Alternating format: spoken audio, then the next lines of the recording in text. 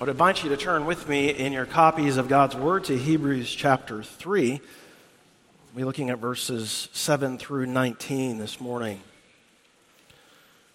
But before reading from the Word of the Lord, let's go to our God in prayer together. Our Father, we bow in humility before you, acknowledging our great need. We need the illuminating work of the Holy Spirit to give us eyes to see and ears to hear, hearts that are receptive to your truth, and pray that you would be at work in the inner man within each one of us to live joyfully, submissively, under the authority of your word, to live watchfully as we consider the warning and the charge of this text of Scripture. In the name of Christ our Lord we pray. Amen. And stand with me, if you will, for the reading of God's word.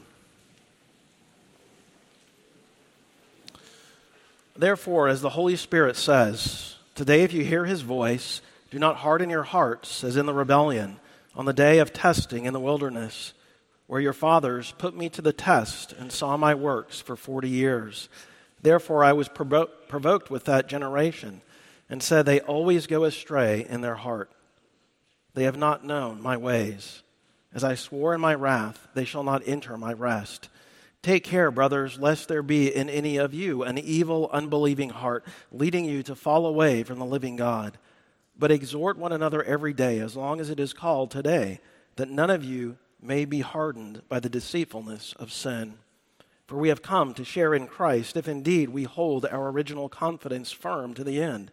As it is said, today if you hear his voice, do not harden your hearts as in the rebellion. For who were those who heard and yet rebelled? Was it not all those who left Egypt led by Moses? And with whom was he provoked for 40 years? Was it not with those who sinned, whose bodies fell in the wilderness? And to whom did he swear that they would not enter his rest, but to those who were disobedient? And so we see that they were unable to enter because of unbelief. The word of the Lord. You may be seated.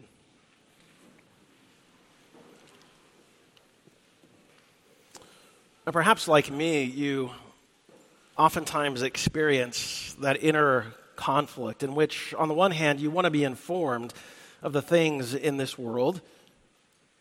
You don't want to be in the dark about cultural trends or popular thinking. But when you open up your news app or when you read something online, you think, could the world around us get any more insane? Can the prevailing cultural worldview be any more depraved than it is? And sure enough, the next thing that you read, the next thing that you hear about still somehow shocks and saddens you at the same time. When I was a kid, I used to like to watch those candid camera shows in which some prank is played on an unsuspecting person, and when it's revealed to them that it's all a joke, it's just kind of a similar expression. Of course. Why would I ever think that this is real?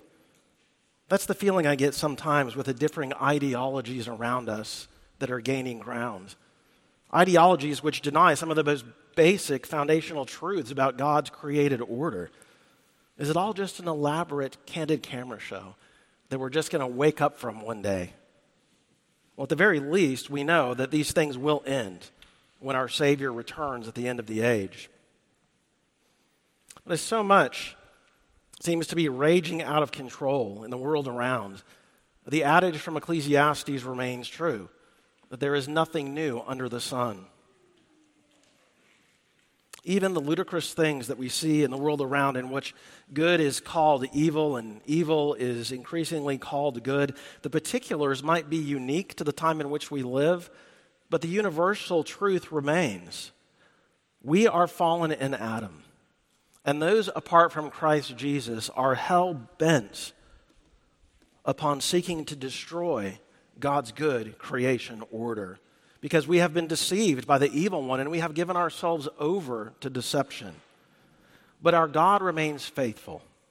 Our God sits in sovereign rule and reign upon his throne over all things. And he has wondrous purpose in all that comes about. This is the message that we find throughout the pages of Scripture. And this is a message that we hear in the book of Hebrews, and this is a message that we need to hear with great frequency from the Word of God, even this morning. The book of Hebrews is a book that was written to Christians living with the same tension, that God's people live with today, and the same tension that God's people will always live with until that final day. We believe certain things to be true. We believe in the Word of God and in His promises, and we want to walk by faith. But at times we can't help but wonder, can anything good come out of these circumstances? Is God really in control? If I find myself living by sight instead of faith, I can quickly find myself slipping into despair. We know that Christ is coming. We know that this life will not last forever. But how will I know that we will endure to the end? And how do I know that I will endure to the end? And what does the resurrection and ascension work of Christ Jesus have to do with the daily temptations, struggles, trials, and doubts that I may experience? In a word, what are the present benefits of union with Christ? And this is where the book of Hebrews can be of such wonderful help to us. As you know, Pastor McWilliams has written a very clear and helpful commentary on the book of Hebrews in which he writes, Hebrews was written to people like us, to Christians who were nearing exhaustion in their trials and struggles to live gratefully and obediently in response to the gospel. And so in order to press us on toward a life of grateful obedience, what the writer of Hebrews does throughout his book is he draws heavily upon the experience of the children of Israel in that period of history between their deliverance from Egypt and entrance into the land of promise. And he wants us to see that in many ways we are just like the children of Israel, awaiting that final rest. And just as they were called to persevere in that season of travel, we too are called to persevere through this earthly life. Just as they were to be watchful against the trials that came from the world around and the various temptations that arose within their own hearts, we too are to be watchful against the temptation toward unbelief. And so this morning we want to think about the warnings that are offered to us when we are tempted, not if, but when we are tempted toward unbelief. And we want to look to Christ Jesus, our beloved author and finisher of our faith.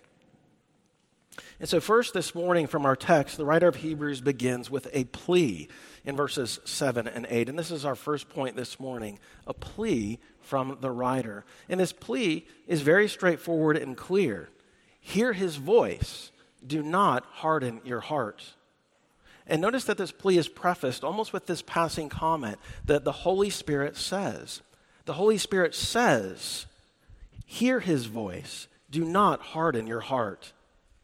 This is, you see, the living God in the person of the Holy Spirit himself who is offering this warning to us. And what is explicit here is true of every part of God's word.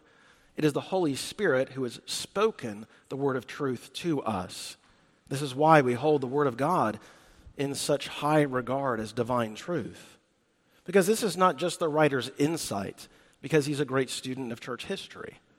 This is not something that he has just deduced because he understands something unique about human nature. This is God's warning. This is the person of the Holy Spirit speaking to us from God's word, telling us to listen to God's word. And we would be wise to listen. And notice in this warning that the Holy Spirit is really holding out to us only one of two options. Either heed his voice or harden your heart. There is no third option here. And you've heard us say this many times from the pulpit here at Covenant.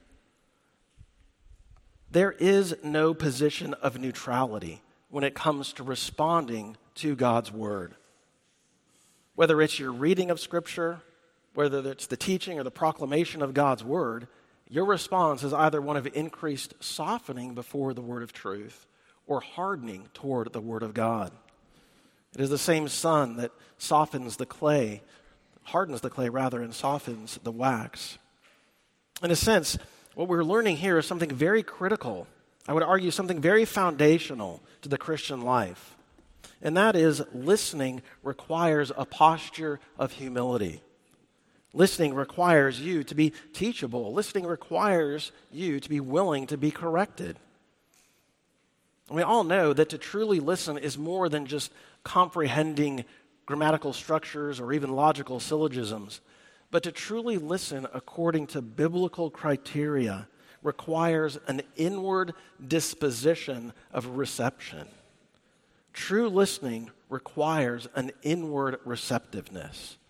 And it is the Holy Spirit who alone grants that inward certainty of God's revelation.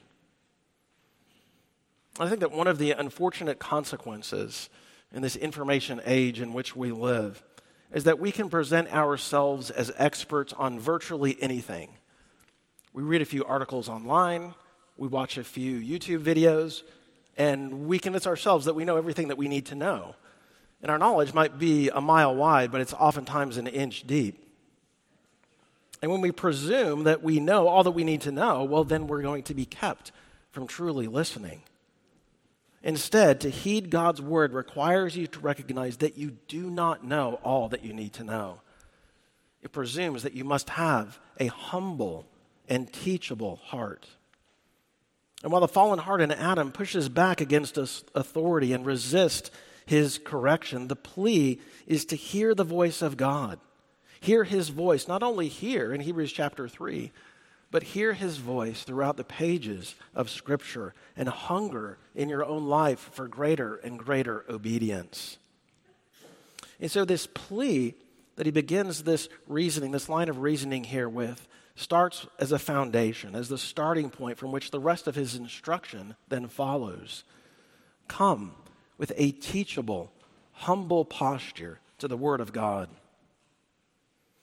If you instead come to the Word of God with a critical spirit, in which you're sort of looking to just push back against the clarity of what you read, if you're looking to argue with the text of Scripture, perhaps convincing yourself that what the church has held to be true for hundreds and hundreds of years is outdated or doesn't account for the complex ethical situations in which we find ourselves living, or if you try to nuance away the clear commands of God in order to make room for something like cultural accommodation, that will only result in hardness of heart. Because as the writer of Hebrews says, it reflects a spirit of unbelief. And so listen and be teachable, and humble yourself before the loving authority of God's word. And that leads us to the second thing that we find in our text, which is to learn from others, to learn from the children of Israel in particular, and we see this in verses 8 through 11. And so if the plea is for us to heed, to listen, lest we be growing in hardness of heart, well, we have a test case here to learn from the children of Israel. Now, on Sunday evenings, we've been slowly working our way, and I emphasize the word slowly, through the book of Exodus. And you might remember that no sooner are the Israelites freed from captivity in Egypt than they are faced with a test. Are they going to believe in the Word of God and trust that He has the ability to care for them and provide for their needs? And of course, they fail that test miserably. They grumble first because there's no suitable drinking water. They grumble again because there's no food. And they grumble a third time because there is no water. And this is all within a matter of weeks, if not days. We read earlier this morning from Numbers chapter 14, when judgment was pronounced upon the children of Israel for their rebellion against the Lord. It was that period of history in which they finally had made it to the edge of the land of promise, and you'll recall the 10 of the 12 spies brought back that negative report. It's true that it's a bountiful land, but the enemies are too great for us, and we cannot overtake it. And there in Numbers 14, in verse 22, we read that they tested the Lord these 10 times by not listening to His voice.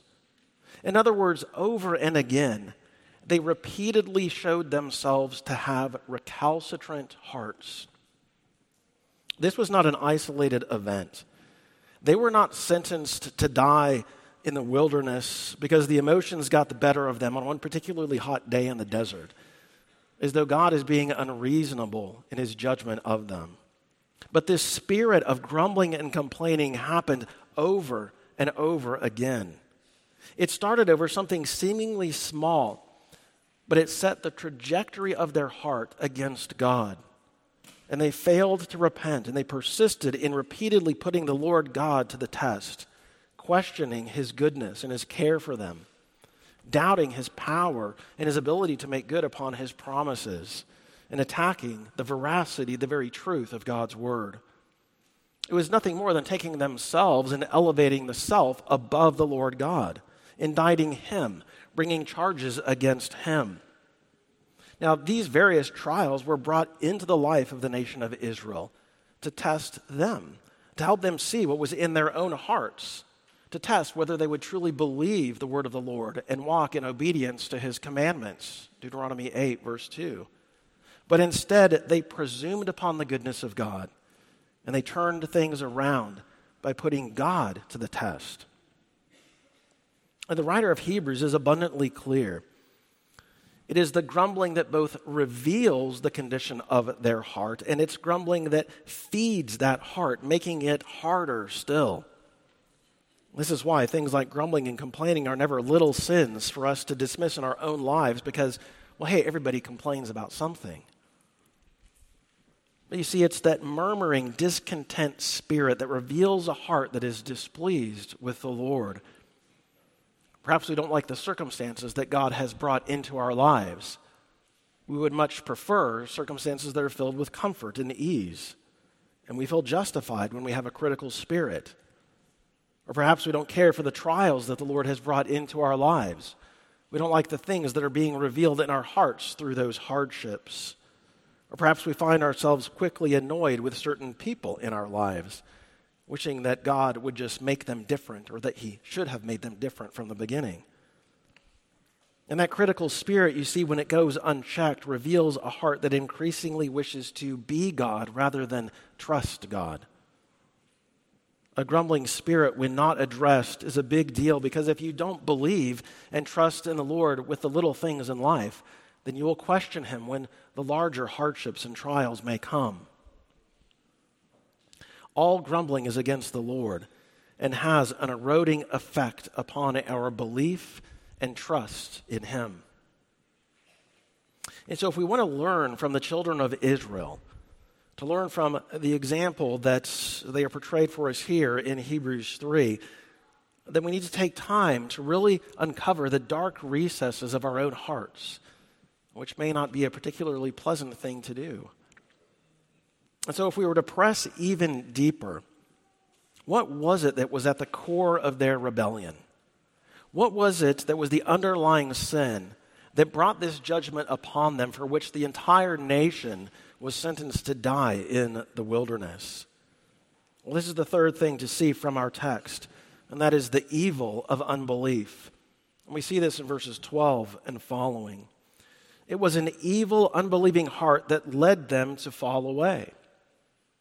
And so we might ask, well, what was it exactly that they didn't believe? What should they have believed about the Lord, and where did they fail to believe? What should their response have been to the Lord God?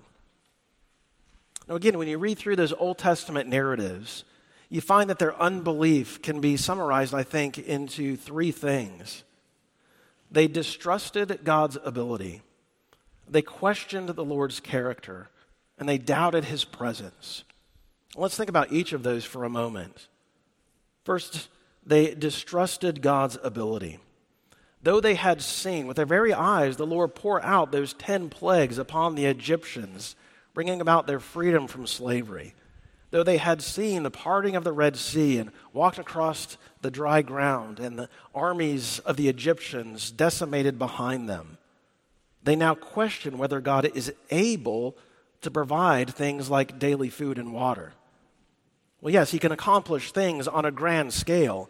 He holds the universe together and causes the sun to rise and fall and is in control of all things. But what about me and my desires? And for us, the reasoning is all too similar. Christ Jesus came into this world to live a perfect life of joyful, loving obedience to all of the commands of the Lord, and then took the penalty that I deserved upon himself as he became a curse for me, was laid dead in the tomb, rose in resurrection life, and ascended victorious on high. But is he able to help me resolve this conflict and dispute that has been going on for so long? Is he able to provide for my needs as I worry about my future?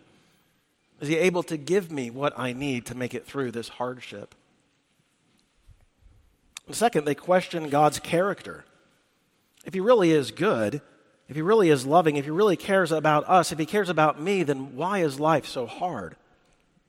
Why is life filled with so much disappointment? Why are things so difficult? Why do trials seem to be so intense, perhaps frequent and unpleasant? And third, they also doubted God's presence. Is he really among us or not? Does he even know what we're going through? Does he know my anguish? Does he understand my inward turmoil and struggles? And so all of these things together contributed to a heart of unbelief. And that hard heart of unbelief manifested itself in distrust to the point that they wanted to return to the land of Egypt, back to that former way of life in slavery. And what was it that was so enticing about the land of Egypt that they wanted to return to? What was it about that former way of life that had such a pull upon their hearts? Well, of course, it wasn't the reality of what life was like back there in Egypt, but it was the illusion of predictability and comfort, among other things. You see, out here in the desert, who knows what tomorrow might hold? I have to trust God every single day to provide food. At least there in Egypt, I know what tomorrow holds. I got to make another pile of bricks. And I know that they'll at least give me some food because they need me to have enough energy to make those bricks. You see, the relevance of all of these warnings to us is to help us see that we are all prone to this same spirit of unbelief.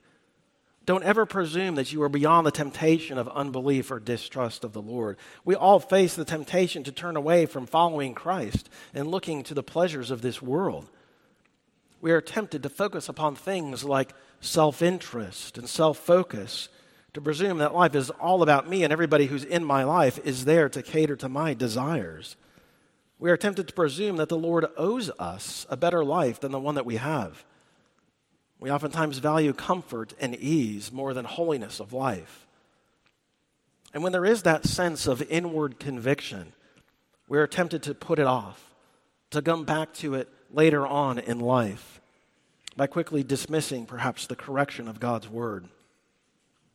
Again, the children of Israel did not fall away from the living God overnight, but it was that gradual drift in which the deceit and evil of unbelief grew within their hearts. And this is why in Hebrews 3 there is such urgency. Do not put off the appropriate conviction that God's word brings into your life. And if God's word does not bring conviction into your life, that brings us back to the first point. Are you really listening to the word of the Lord and hearing his voice?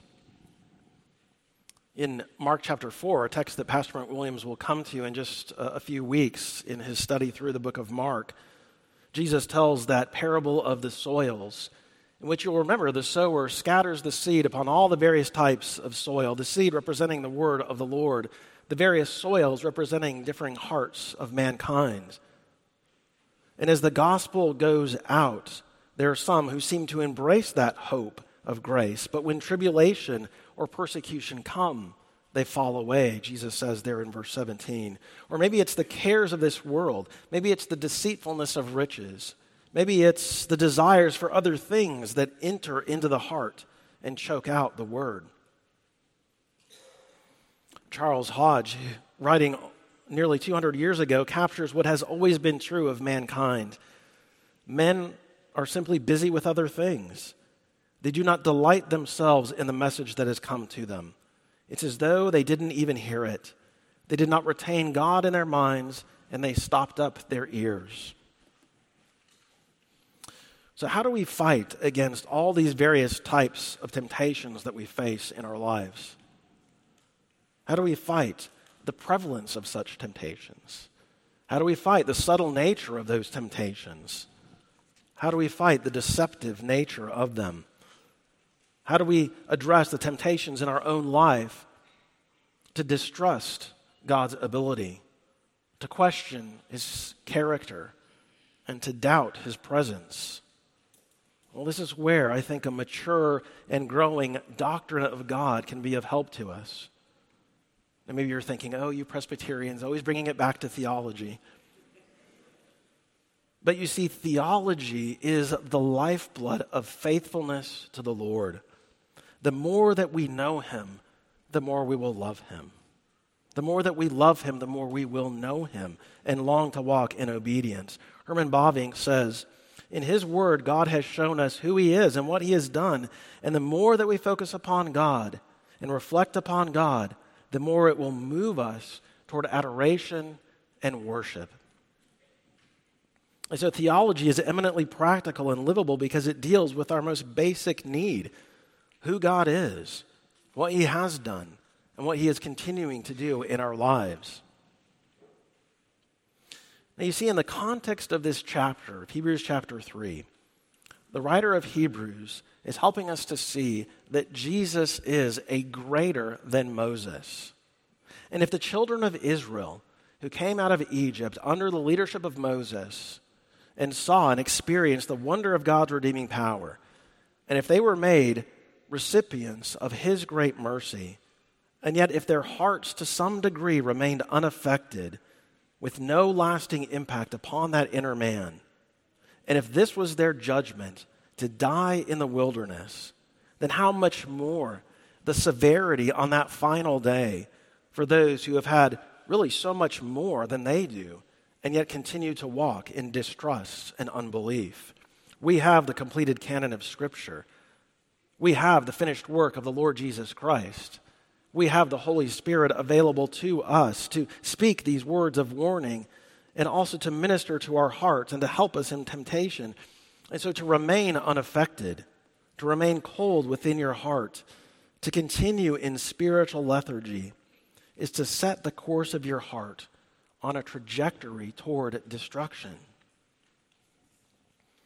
Here in Central Florida, we have occasionally on those certain mornings that morning mist that will develop into sometimes a thick and dense and dangerous fog. In a morning commute, there might be massive pileups on our interstates and even traffic fatalities.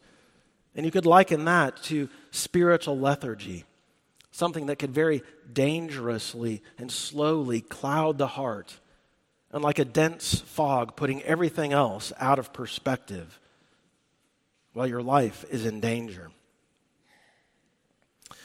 So how should we respond to these warnings from the Holy Spirit? What should we do to be on guard against the deception and the temptations that we face in our own life? What should our response be to all these various warnings? Well, that's our fourth and final point this morning, which gets at our responsibilities to heed these warnings. And first, there's the responsibility to be watchful over your own heart. I think we see this back in verse 12. Take care, brothers, lest any of you fall away. Take care to cultivate a humble and teachable heart. Be watchful. Give attention with those mental faculties, as it were. And this watchfulness has to do with cultivating a disciplined heart, a self-controlled heart that is being subdued by the Holy Spirit. In a little book on the fruit of the Spirit, Jonathan Landry Cruz writes that self-control is the power to wait on a perceived good or withhold present desire with the knowledge of a guaranteed better in the future. In other words, self-control is the grace of God teaching us to say no to ungodliness, to say no to the pleasures that tempt us because of the guarantee of what awaits us in Christ Jesus, Titus 2:11. And it is a rest that we have in Christ Jesus that begins even now in the present life and carries us into eternity. And as the world around us becomes more insane, that future hope helps to free our hearts from the attachments of this world. Church history has shown that in seasons of persecution, believers in Christ become more resilient and follow Christ with greater zeal. Certainly a time is coming for the church of the Lord Jesus. John MacArthur illustrates the calling of this text like this. He says the warning here from Hebrews 3 is to those who know the gospel, who affirm its truth, and who, because of love of sin or fear of persecution or whatever it may be, have not committed themselves to the truth they know is real. It is as if there were a fire in a hotel and they are on the 10th floor. And because there's a net below, the firemen are yelling to jump. But they do not jump. They hesitate. They are well aware of the danger and they know the net is their only way of escape, but they do not act on what they know to be true and necessary. They are concerned about saving some of their possessions. Or perhaps they think that somehow they can find another way out. They may be afraid of being hurt from the fall. Some might even be concerned about how they would look while jumping, afraid of embarrassment. But the point is this: simply knowing about the danger and knowing about the way out of it will not save them. If they do not jump, they will die. When your very life is at stake, nothing else should matter. And so the urgency here in the text to be watchful is because of the eternal state of our souls. The urgency is because you never know the last time you might hear the call of the gospel of Christ Jesus. As most of you probably know, just this past week, our denomination, the PCA, lost two very faithful men in our denomination, just one day apart, as Harry Reeder was killed in a traffic accident and Tim Keller died from his long-time struggle with cancer. Men who were very faithful to persevere in their zeal for Christ Jesus. Men who undoubtedly took to heart very seriously the warnings of such places of Scripture like this. We never know when it might be the last time that we hear the call of the gospel. And as we're seeking to be watchful over our own hearts, we see in verse 13 that there is actually another responsibility, and that is the charge to exhort, to warn one another, to encourage one another. It's not just church leaders who have this responsibility to care for one another, but it's the duty of each one of us to encourage one another in the Christian life, while being patient with varying degrees of maturity among us in our church family. And there's some very simple ways for us to do this. Just on a weekly basis. Look for those who normally sit around you, and when you don't see them, follow up with a quick email, a note, a call, or a text. Ask for ways that you can pray for one another and follow up with those prayers as you genuinely remember to pray for such things. And this charge to mutual encouragement is reiterated later in Hebrews chapter 10, verse 24. Let us consider how we might stir one another up or spur one another on toward love and good deeds. Let us not neglect to meet together as the habit of some, but let us encourage one another. There's that word again from Hebrews 3:13. Let us encourage one another, and all the more as you see that day drawing near. And why is there this frequency there in verse 13 to encourage one another every single day? Well, we need that daily encouragement because of the deceptive nature of sin. Palmer Robertson writes, "We must daily be teachable, daily be watchful, daily recognize and acknowledge the wickedness of our hearts." And what is it that we ought to be encouraged to do? Well, to cling to Christ, to grow in our affection for Christ Jesus, to grow in our love for the word of the Lord, to desire to be conformed more and more to that word of truth. But there's a flip side to this in our responsibilities. Not just to be watchful over our own lives, as it were, to be an encouragement to others, but to be willing to be encouraged, corrected, and exhorted lovingly. None of us is beyond the need for encouragement. None of us has arrived at such a heightened level of maturity that we don't need one another in our lives. John Owen says, "There isn't a Christian in this world, no matter how godly or mature, who wouldn't fall into as many horrible sins as anybody ever did if he neglects his daily duty to be killing indwelling sin." And so we need the loving correction of God's word to more clearly identify that indwelling sin. We need the encouragement of one another to more fully and faithfully rest upon Christ alone. These truly are perilous times for God's people. The deception of sin is all around, and there are no shortage of opportunities for us to be tempted by the things of this world. Tempted to wander, to stray, to grow cold and lethargic in our pursuit of Christ. And it's in little moments every single day that we are faced with choices before us. And so we are to be watchful, and we are to be vigilant. We are either growing in faith and obedience, or we are growing in unbelief and disobedience. But why do all of this? Why even care about heeding these warnings from Hebrews chapter 3? Well, because something awaits you in that heavenly eternal rest that is so much greater than anything that this world has to offer. You see, the children of Israel on that fateful day, they were just so close. They were there along the southern border of the promised land. They could see, not with eyes of faith, they failed to see with eyes of faith, but with their physical eyes, they could peer in and see the land of promise. It was theirs to take by faith, but they rejected the word of God and instead chose unbelief. And so they refused entrance. They were refused entrance because of that rebellion.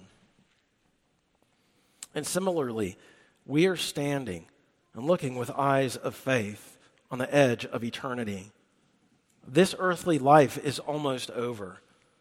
No matter how old you might be, no matter what stage of life you are in, we are all on the verge of passing from this life into the life to come.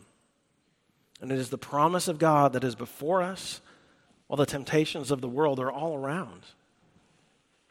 But God is with us, and He is able to bring us home.